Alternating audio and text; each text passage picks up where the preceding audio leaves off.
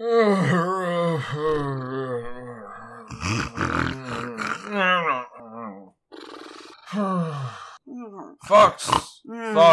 wake up. The podcast is at Grandma's. Maid Mary. Oh, what happened? The last thing I remember is watching a movie. Oh no, is this the Disney animated Cannonball? This is the Disney animated Cannonball. The podcast where I make you watch every Disney animated canon movie, even the one for the tiniest of little babiest preschoolers. You're really regretting that now, aren't you? Oh, I, Fox Lee, she, her, am regret this. I, Talon Lee, he, him, am angry about this. I could have spent this time having a nap. Oh, that sounds lovely. I could have had a hot bath. It's very cold tonight. Alright, well, let's fly through this and see if we've still got time. We watched 1977's The Many Adventures of Winnie the Pooh. That is correct. Which is one of the many videos you will find on Disney Plus if you type Winnie the Pooh. You will in fact be drowned in options and have to pick through them one by one. Most of them do have really generic titles, don't they? Yeah. Adventures of Winnie the Pooh, New Adventures of Winnie the Pooh, Winnie the Pooh's Great Adventures. I would like to point out that this one is a fucking lie. You've already taken one of my note cards, which just simply says, I'm not sure you can call these adventures. Now, tragically, it is my turn for the plot in 60 seconds. Hey, I'll take this burden if you want, but... I'm gonna do it in 5. Alright. Nothing fucking happens. Once upon a dream. Yeah, so this was boring. This was a fantastically dull movie. I realized this movie is for, like, toddler-level children, and I'm sure that's why it came out the same year as something else. But, like, my god, I don't know why this is on the animated canon list. Why? This? We couldn't miss out on Winnie the Pooh? This movie was a part of a double feature. This movie was distributed to cinemas for an afternoon and evening distribution. This was not aimed at preschoolers, Fox. This was aimed at a general children's audience. Now, it looks like preschooler stuff. Well, I mean, Christopher Robin himself is preschool aged, according to the narrative of this movie. So, I'm not saying that means it's only for preschoolers, but I assume it's pitching to that level. I have it in my head that he was 9. I mean, he doesn't act like a preschooler. But he acts like a profoundly bland, but, you know, at least capable of stringing 4 or 5 sentences together child. Yep. Still, do you have a pre-existing relationship to this movie, Fox? Oh god, no. Well, no, that's not entirely true. Okay, this is one of the 2. Wait, no, 3. Ichabod and Mr. Toad. One of the 3 that I have not seen in full. But storybook. I also feel that missing this one in your pre-existing canon viewing is I'm not trying to make a joke about quality. I feel like this one got kind of like built in like a window box. Like it came out in the same year as another movie, and it is very different in tone and texture. It's short. Like I can understand someone missing it because they might just go like, well, that's not even what we got was barely the minimum quantity of what you could consider movie product. This is not unlike the wartime Disney movies. Just something that I would not have realized was supposed to be one of their, like, flagship line of feature-length animated films, if I didn't know the official list. Like, there's no way I would have gone, oh yeah, can't leave out Winnie the Pooh from that list. Completely honestly, I would genuinely have preferred to watch one of those short wartime films than this. Oh, really? Yeah. Oh, wow. Because at least there's a novelty there to get angry at. I guess. I mean, okay, I like this definitely less than Ichabod and Mr. Toad. The Wind in the Willows bit was the most interesting thing I think we got out of any of those two-parters and or Fantasia at Home movies. And I do like the music in Saludos Amigos. Yeah, that's fair. They got some good songs. It's just, awful rapey duck. That's Three Caballeros. Oh, yes, sorry. They're 2 very different films, Talon. How could you not have noticed? Yeah, well, it's the music from Three Caballeros that I was thinking about. I genuinely like that ditty. I like the I like the line three happy chappies with snappy serappies. I think that's cute. Yeah. We are now how many minutes into this movie, and we aren't talking about this movie. Talking about another movie. All right. Well, look, the way out is through. So I'll finish that thought. In terms of we did have a storybook version of this, which I am certain contained at least the trying to get Tigger lost in the woods and Tigger stuck in a tree chapters, and I think the rest of it as well. And perhaps my only interesting note on this entire movie is that I remember that so clearly because the book uses the book assets from the movie. Yeah. Because they already exist. Yeah. And like those exact same illustrations and a lot of those exact same phrases, even though there were obviously way fewer words than there were in the book that they use in the movie. This is too many. It's Inception. Yeah. It's Poohception. I don't like it. Blech. What's your pre-existing relationship with this movie? Nothing. Right. That's what I thought. Dick, nothing. Look, this is not one that everyone's parents went out of their way to make sure they got to see. And I hadn't read the original book either. Like, Winnie the Pooh is the kind of thing that my family probably would have thought was quite wholesome. Yeah, you're right. That's unusual for you. Yeah, I've read Wind in the Willows. Haven't read Winnie the Pooh. Shrug. No badges in Winnie the Pooh. Oh, trust me, we're gonna get there when we start making comparisons to Winnie the Pooh. I've got a note for that too. Maybe we'll leave that till the end. That's a secret note that'll be useful later. On the other hand, most of what I took down for this movie is no better than Whateverland content, because there's nothing...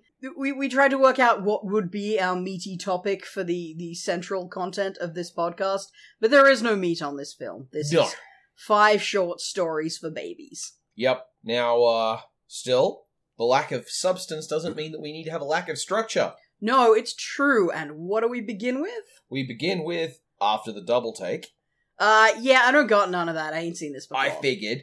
The Yikes door. Did we find any yikes in this? I failed to detect anything I would really consider yikes. So, like, it is fat-phobic in, like... well, yeah, okay. Pooh's love of food is shown as, like, making him a problem and a burden to his friends around him. But also, the original title for the Yikes door was Product of Its Time, and... we're still just as fat-phobic and still just as awful, and probably worse. Yeah, that's true, actually. Like, fat-phobic content, fat is hilarious. Fat is to be made fun of, is, like, really prominent in these old movies, but that's not really something that we frown upon now, the way that, you know, the Indians from Peter Pan are. Or... Yeah, we've gotten better at pointing at homophobia, racism, and sexism. We haven't really gotten any better on fat phobia. Yeah, we really haven't. And also, Pooh is an asshole, so... Yeah, that's the other thing. I guess the big yikes would be, these characters are all meant to be friends. They're all... I mean, they're simplistically drawn, I guess, but, like, as an adult, I don't know why you would like any of these in a way that you would want to present to your children. Yeah. They're all thoughtless, inconsiderate, occasionally mean-spirited, lying, deceitful little clods. Well, okay, Kangaroo and Roo are perfectly nice. I mean, Kanga's just someone's mum. She doesn't have an abundance of personality. And then you get one drop of yikes, which is the only presence of woman in this entire thing is someone's mum who isn't involved in anything except fixing problems. It's true. Well, also in this story, if you're not causing problems, you're fixing problems. Like, yeah, it's somebody fucks up, everybody else has to solve it in just very slow and boring ways. Boop, boop, boop, boop, boop, boop, boop, boop. Eyelash watch. Kanga has 3 eyelashes. There are no other women in this movie, so we can't say if it's a gender-divided trait. But none of the boys got any, so eh. Boop, boop, boop, boop, boop, boop, boop, boop, boop. That was eyelash watch. Boop, boop, boop, boop, boop, boop, boop. Swaggle watch. Yeah, this movie is nicely animated. They're not trying as hard as they have in some of our other recent entries. No. Well, I feel that there was a lot of trying with the integration with the prop at the start. Like, the showing of the book opening and the fact that they didn't do what they usually did. Like, even just in Robin Hood, they did a screen wipe to get onto the animated version of the book, whereas that's very clearly footage that they have animated over.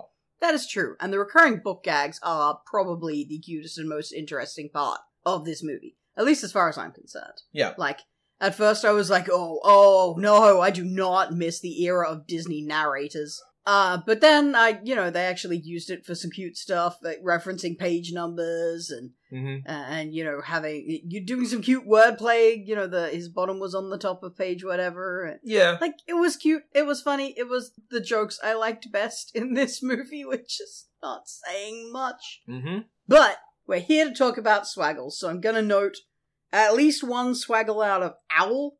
Yep. Which was the first one I spotted when he was puffing himself up around the gopher. The gopher almost does one, but he doesn't really turn and wiggle. Yeah, there were a lot of nearly Swaggles is what I noticed. Because I think that's just how they're animating characters who are, well, highly animated at this point. But most of them did not go all the way. Even on Tigger, who definitely gave us a couple of real Swaggles. Yeah. Most of the time he just goes back and forth, or up and down. But rarely swivels and pivots. That is Swaggle Watch. So I have some other notes on the making of this movie. Oh, please. Because we're digging for scraps here. We may as well talk about any other technical stuff we can here, because it's not like we have a main content for this. Christopher Robin has 3 voice actors. I was gonna say, are we gonna talk voice actors? Because that's the most of what I noted down. For starters, is more than one of those actors actually English? Well, the first one, Bruce Reitherman, is American. He's the voice director's son. Yeah,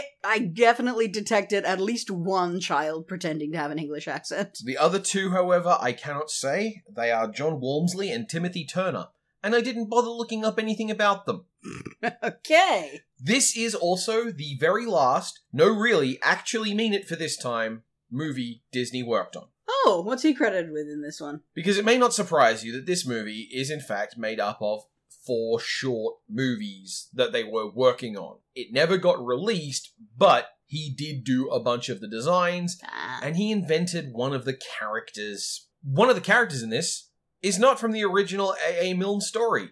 Would you like to guess? It's Tigger, right? No. It's not Tigger. No. Okay. I just thought Tigger's kind of the most fun, so he was probably added in later. This character was introduced because Disney wanted an all-American character that could appeal to the children and add an element of comedy. It's the gopher. Oh! Sorry, yeah, okay, I wasn't even thinking of the gopher really being a character. Wow, good one, Disney. I sure wanted to hear the whistling bucktooth guy from Lady and the Tramp back again for like 20 straight minutes this time. To make union jokes. We have another instance of an iconic voice. This is Eeyore's voice. Very distinctive, very low. That's a bloke by the name of Ralph Wright. Ralph Wright was the storyboard artist and animator of Eeyore. Yeah, that explains a lot. Uh-huh. Honestly, I put a note down for just how surprised I was at his voice, because, like, I'm not a Pooh fan, right? I wasn't attached to these characters or anything. But it's hard to not have some image of these characters in your head, right? They're pretty pervasive. And when I thought of Eeyore, I just thought of someone with more personality to them. Yeah. Like, I get he's supposed to be mopey and gloomy, but I kind of imagined he'd be into the mopey and gloomy thing a little bit. Yeah. But his delivery is just, like, completely monotone. Mm-hmm. It's, like, enough to be kind of displeasing, even if you like the character idea. It's just some guy, I guess. Tigger is voiced by friend of the podcast and racist cat impersonator, Paul Winchell, medical hero. The heart guy again? Yeah. Tigger invented the mechanical heart. Yep. Gotcha. Yep. That, he must have gone to school. Yeah, eventually. And, of all the characters in this movie, most of them are just people who basically turned up in the Disney stable and remained doing just these characters for the rest of their career. Do we have any other points of connection for Kanga's voice? Because she sounds exactly like Lady. So no, she's not Lady's voice. Nor any of the fairies? No. But what's notable is Kanga has 2 voice actresses. Ah, okay. Yeah. In this. Not just in the future. Because obviously these characters have been redone a few times since this depiction. That's one of the things that's amazing, in that, think about how much dialogue Christopher Robin has. Think about just how much anything Christopher Robin has, and think about the fact that they needed 3 voice actors for this guy. Yeah, well, if this wasn't a project with an upfront timeline, and if it was made of bits and pieces that they'd done previously, that makes a lot of sense in that context. And of all the voice cast, aside from those long-standing mainstays, you have Roo. Roo is voiced by a guy called Clinton Engel Howard. So he's not just a recurring child from Aristocats and or Robin Hood? No, he wasn't in Aristocats. Oh. He is the younger brother of Ron Howard. Oh! That Ron Howard! This is the opening introductory paragraph to his Wikipedia page. Clinton Engel Howard, born April 20th, 1959, is an American actor. He is the second son born to American actors Rance and Jean Howard and younger brother of actor and director Ron Howard. Clint has over 200 acting credits, appearing in feature films including The Waterboy and Apollo 13, as well as playing characters on television such as Mark Wedlow in Gentle Ben, Stanley on The Baileys of Balboa, Steve on The Cowboys, and as Creepy Rodney in My Name is Earl. He has appeared in many films directed by his brother Ron and had a small role in Walt Disney Pictures' The Jungle Book. Clint was also the lead singer and frontman of his band, The Kempsters, and recently has found success in his pursuit of making custom snow globes. Alright. Not as surprising as Mechanical Heart, but still, a curveball. Yes, granted. And we are so desperate for content that I just read a paragraph from Wikipedia. I just want to add on to that. Who named a child Rance? to be fair, that was like in the 1920s. Rance! We had actors like named Isolde and stuff. This is a different time. It was a century ago. That's a lovely name. Yes, That's it's just Welsh. But it's also not a very dude name. I don't support giving dudes very dude names, frankly. That's true. But yeah, so tell me this, though. Do we not see Piglet in other things? I swear I've heard this voice many a time. You have Just always Piglet? Okay, so everything in your lifetime is Piglet.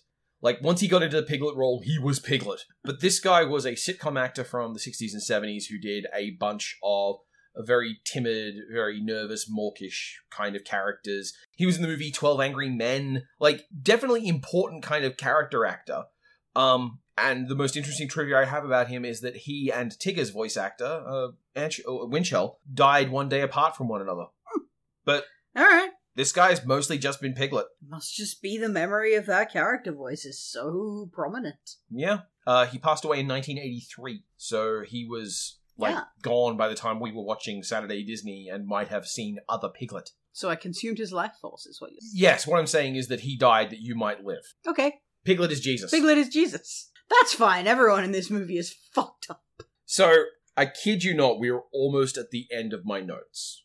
Alright, well, I got a big chunk of whatever land, so if you like, I can just bring them up one by one, and we'll talk as much as we want to about any of them.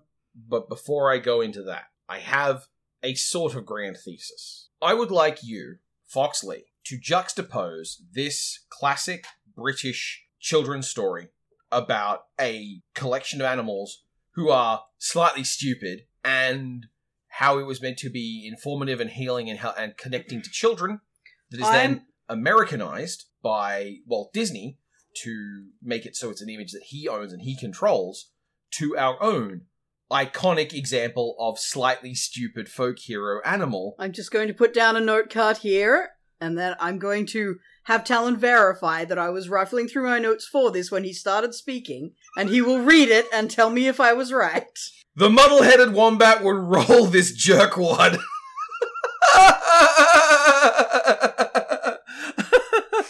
I think I got it. You did. That is, in fact, my entirety of my grand thesis. So, hey, Fox, what's the muddle-headed wombat? The muddle-headed wombat is everything Winnie the Pooh wishes it was.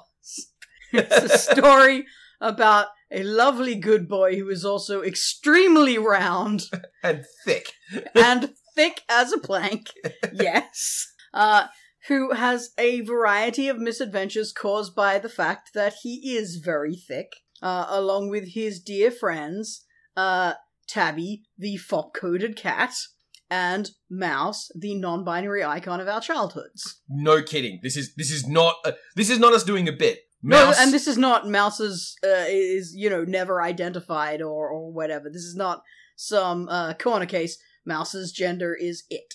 Yeah, and it is asked at one point in the story, is Mouse a boy and a girl? And the response is Mouse is a mouse. So, like, this is a children's series from Australia. I don't have all of the credits off the top of my head. I wrote an article on my blog about the muddle-headed wombat last year after we read the books aloud to my relatives. The upfronts are that it was written by Ruth Park, but it was also heavily influenced by three ABC radio performers who Yes. did it as a radio play from its earliest incarnation, which she then reworked into a bunch of storybooks. Yes, with some beautiful illustrations whose... By Noella Young.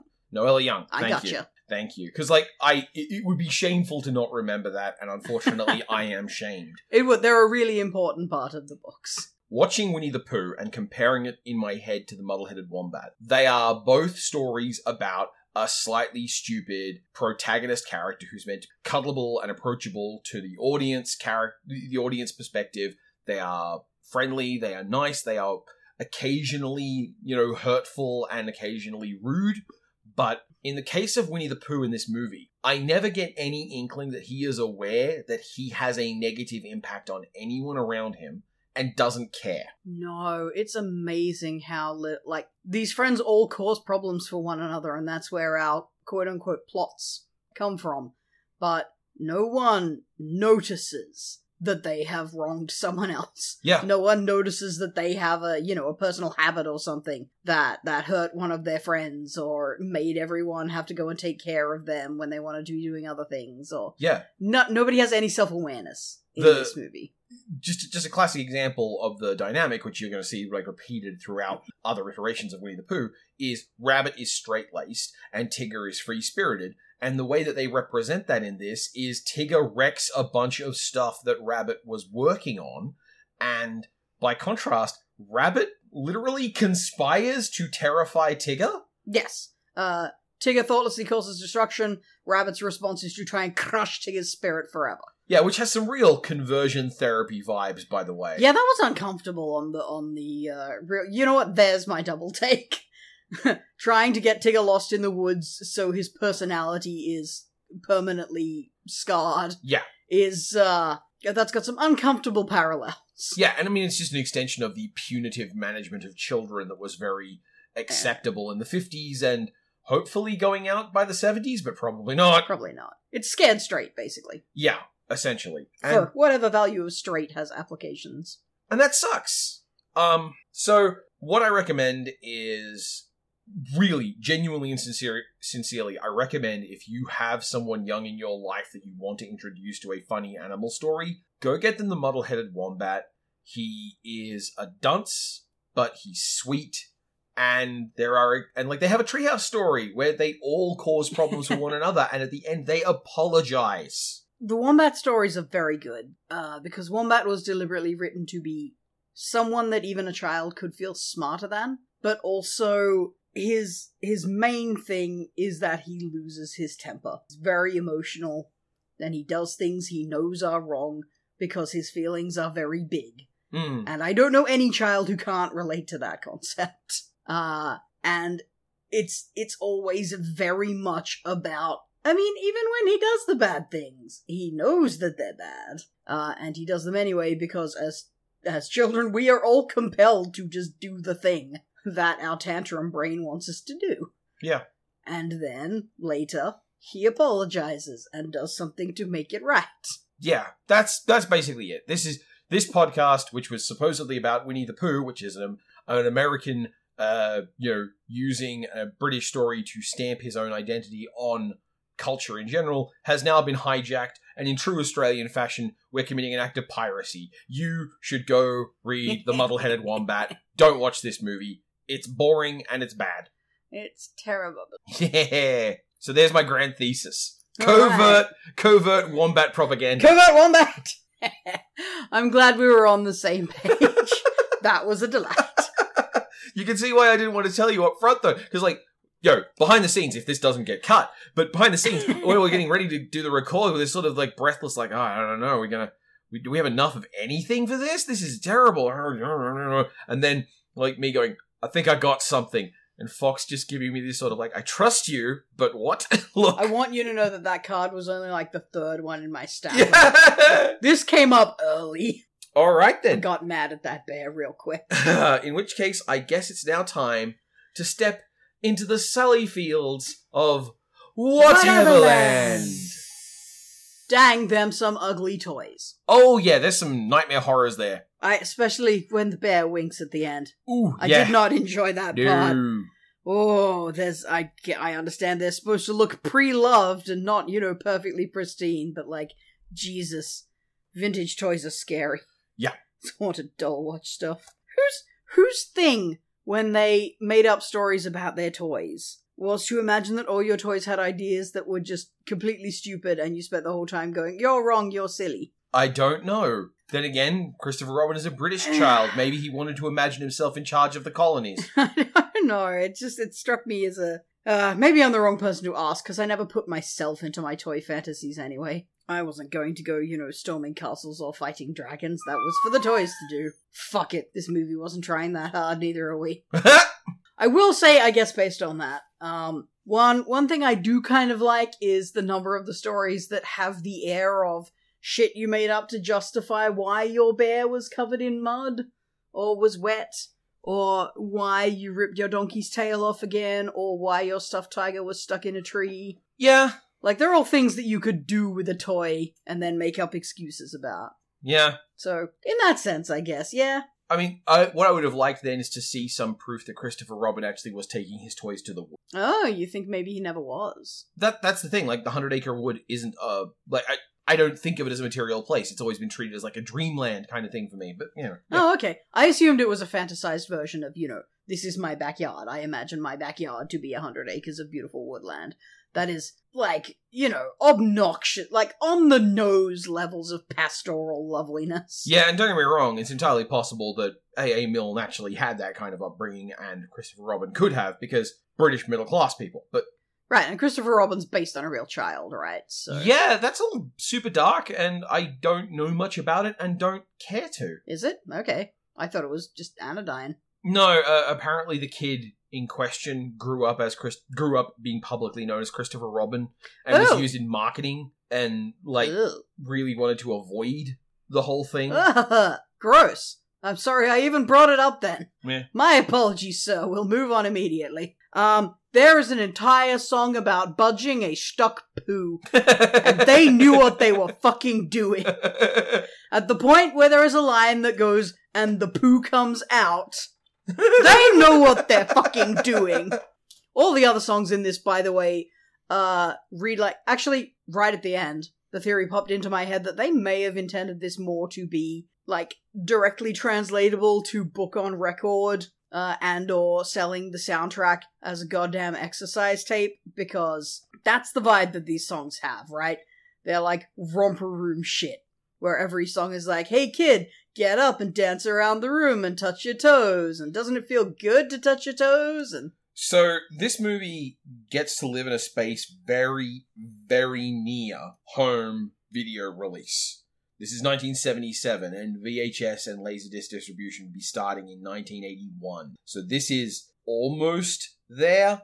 And cassette tapes are a thing, right? Yeah. We can get the soundtrack on a tape and play it at home. Yeah, but the music was all created by a pair of musical theatre producers called the Sherman Brothers, who made a bunch of other stuff that I have not bothered to look into too long. Bonus dog content.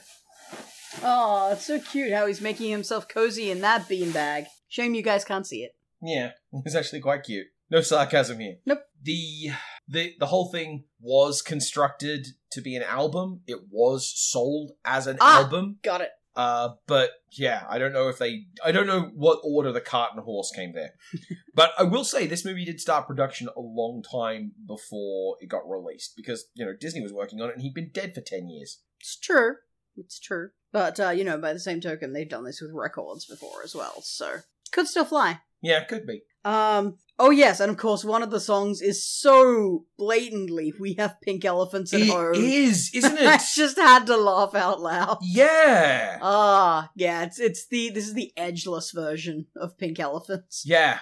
Still kind of nightmare-y, but not in such a deeply satisfying way. I liked that of all the different evil traits of the Wuzzles and Heffalumps that were outlined, one of them was insincere. I did enjoy that. That's some good storybook bullshit.